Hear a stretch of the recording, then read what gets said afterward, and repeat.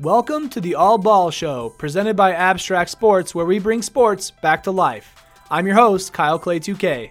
In the All Ball Show, we focus on basketball-only content, and to tip things off, I'm covering every single team in the NBA from worst to best in each conference. I'm going to look at their rosters and discuss how I think they're going to perform this upcoming season. And now it's time to talk about the number 3 seed in the Eastern Conference last year, the Philadelphia 76ers.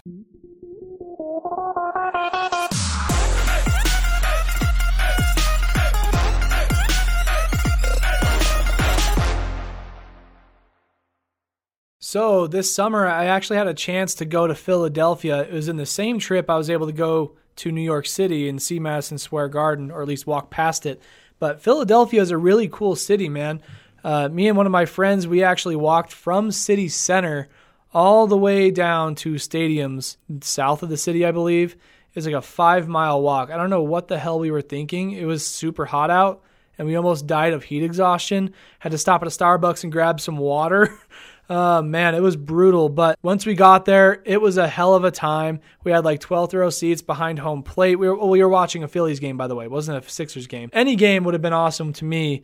At that time, it just happened to be the Phillies, because what had to happen is the 76ers were going to have to go to the finals and make it go to a game 6 or 7 in order for us to be able to catch a game there. And even then, we wouldn't be able to get tickets. So it was a long shot. But it was a big time for the Philadelphia 76ers when we were going through there. I believe they had just gotten eliminated, actually, by the Boston Celtics the week prior to that. The Philadelphia 76ers, they're an American professional basketball team based in Philadelphia metropolitan area. I've walked there. It's very hot there, especially in the summertime. The 76ers compete in the National Basketball Association as a member of the league's Eastern Conference Atlantic Division and play at Wells Fargo Center. Their mascot is Franklin the Dog. Frankly, I've never seen Franklin the Dog before. If I saw him in a picture, maybe I'd recognize him, but no, not when I see his name. General manager is Elton Brand. Elton Brand is a legend. I remember when he used to play in the NBA years ago. Owner is Joshua Harris, and NBA championships would be in 1955, that's a long time ago, 1967, and 1983. So very far and in between, and it's been a long time since they've had one. Talking like 35 years. But this team is very promising. I'm excited to watch them play this coming season. They're going to have their point guard who was injured all season long with a shoulder problem. They're going to be a force to be reckoned with, especially when the Cavs are gone. They can dominate that conference more easily. So that'll be fun to watch as the season progresses. The 76ers were 52-30 on the season. They were 34-18 in conference play, 30-11 at home, and 22-19 on the road.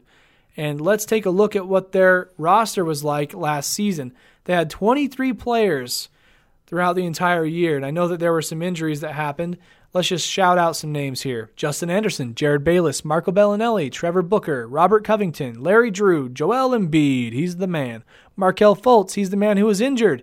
Richaun Holmes, Ersan Ilyasova, Demetrius Jackson, Amir Johnson, Furkan Korkmaz, Timothy Luwawu-Cabarrot, James Michael McAdoo, TJ McConnell, Jahlil Okafor, Jacob Pullen, JJ Redick, Dario Saric, Ben Simmons, a point guard who is 6'10", 230, went to Louisiana State University, a.k.a. LSU. He's been compared to LeBron James in terms of his stature and his athletic ability and ability to do multiple things, including pass the ball. And then Nick Stauskas and James Young. 23 guys. That's a lot of guys. The best player on that team last year was Joel Embiid in terms of points per game. He was injured at some point.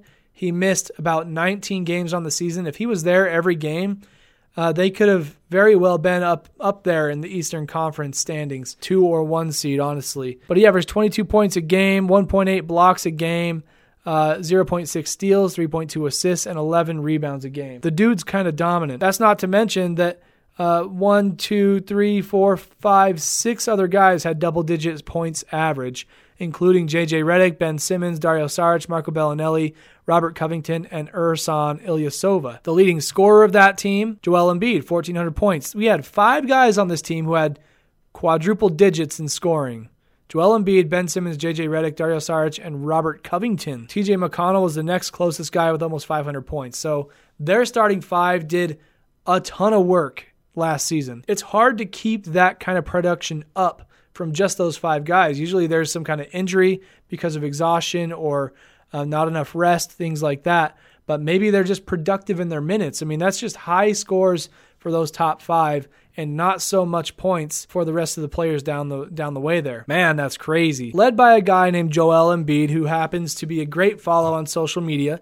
The guy is goofy, relatable, and you won't regret his posts in your Instagram feed, so you're going to want to go give him a follow. The 76ers did make it to the playoffs under his lead.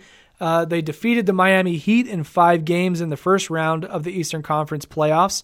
They won the first one at home against the number 6 seed Miami Heat. They lost the second one at home, which is weird, and then they won the next 3 to put them out of their misery. They move on to take on the Boston Celtics after they beat the Milwaukee Bucks. Celtics are the number 2 seed.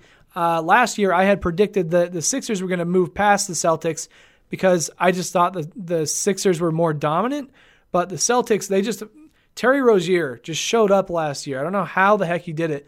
Marcus Smart showed up in a big way too. They just had the right parts at the right time. The Sixers didn't seem to show up for that series. They lost their first 3 games, 2 of them on the road and then 1 at home, and they got their second game at home in Game 4, and then Game 5 they lost, and they were put out of their own misery. The Celtics went on to play the Cavs. The Celtics lost in 7 games. Kind of interesting to think about the rabbit hole here, like what would have happened if the Sixers would have somehow beat the Celtics in that second round? Would they have been decimated by the Cavs, or would they have been comparable to them? The Celtics were just hitting on all the right cylinders. The Sixers fell apart at the wrong time. It's all about consistency once you get up to this level where you have to play 7-game series and 3 of them to get to the championship series and then perform there. That's a lot of games in a season, so I can understand how a young team fell apart like that. Better luck to them next year. I think they're going to dominate the Eastern Conference in a very big way. I'm talking like number 2 seed. A little look at their current roster, according to some quick analysis. Wilson Chandler's going to be there. Robert Covington's coming back. Joel Embiid, Markelle Fultz. So Markelle Fultz, the thing with this kid, he had a shoulder injury. It made his shot look bad, and his shots were not connecting with the rim. They weren't anywhere close. And so they sat him for the entire year pretty much.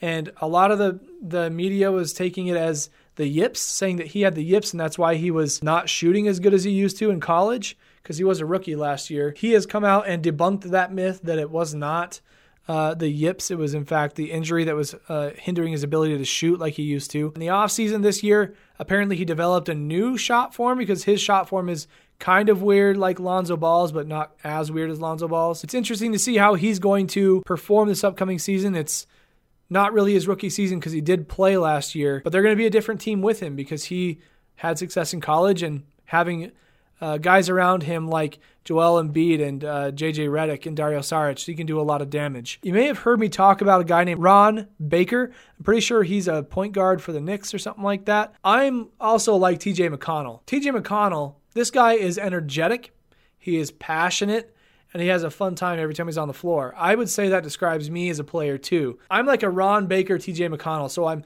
passionate and I want to win, but I have mental errors and I just can't dribble the ball well and I get the ball stolen from me all the time. It's just a mess. TJ McConnell is the better half, but he's a player I would compare Ron Baker to in a way. TJ McConnell is a great competitor from what I've seen. I mean, practically all NBA, I have to say all NBA players are competitors. When I say that, I mean it's something that you can tell about a player, about the way they carry themselves.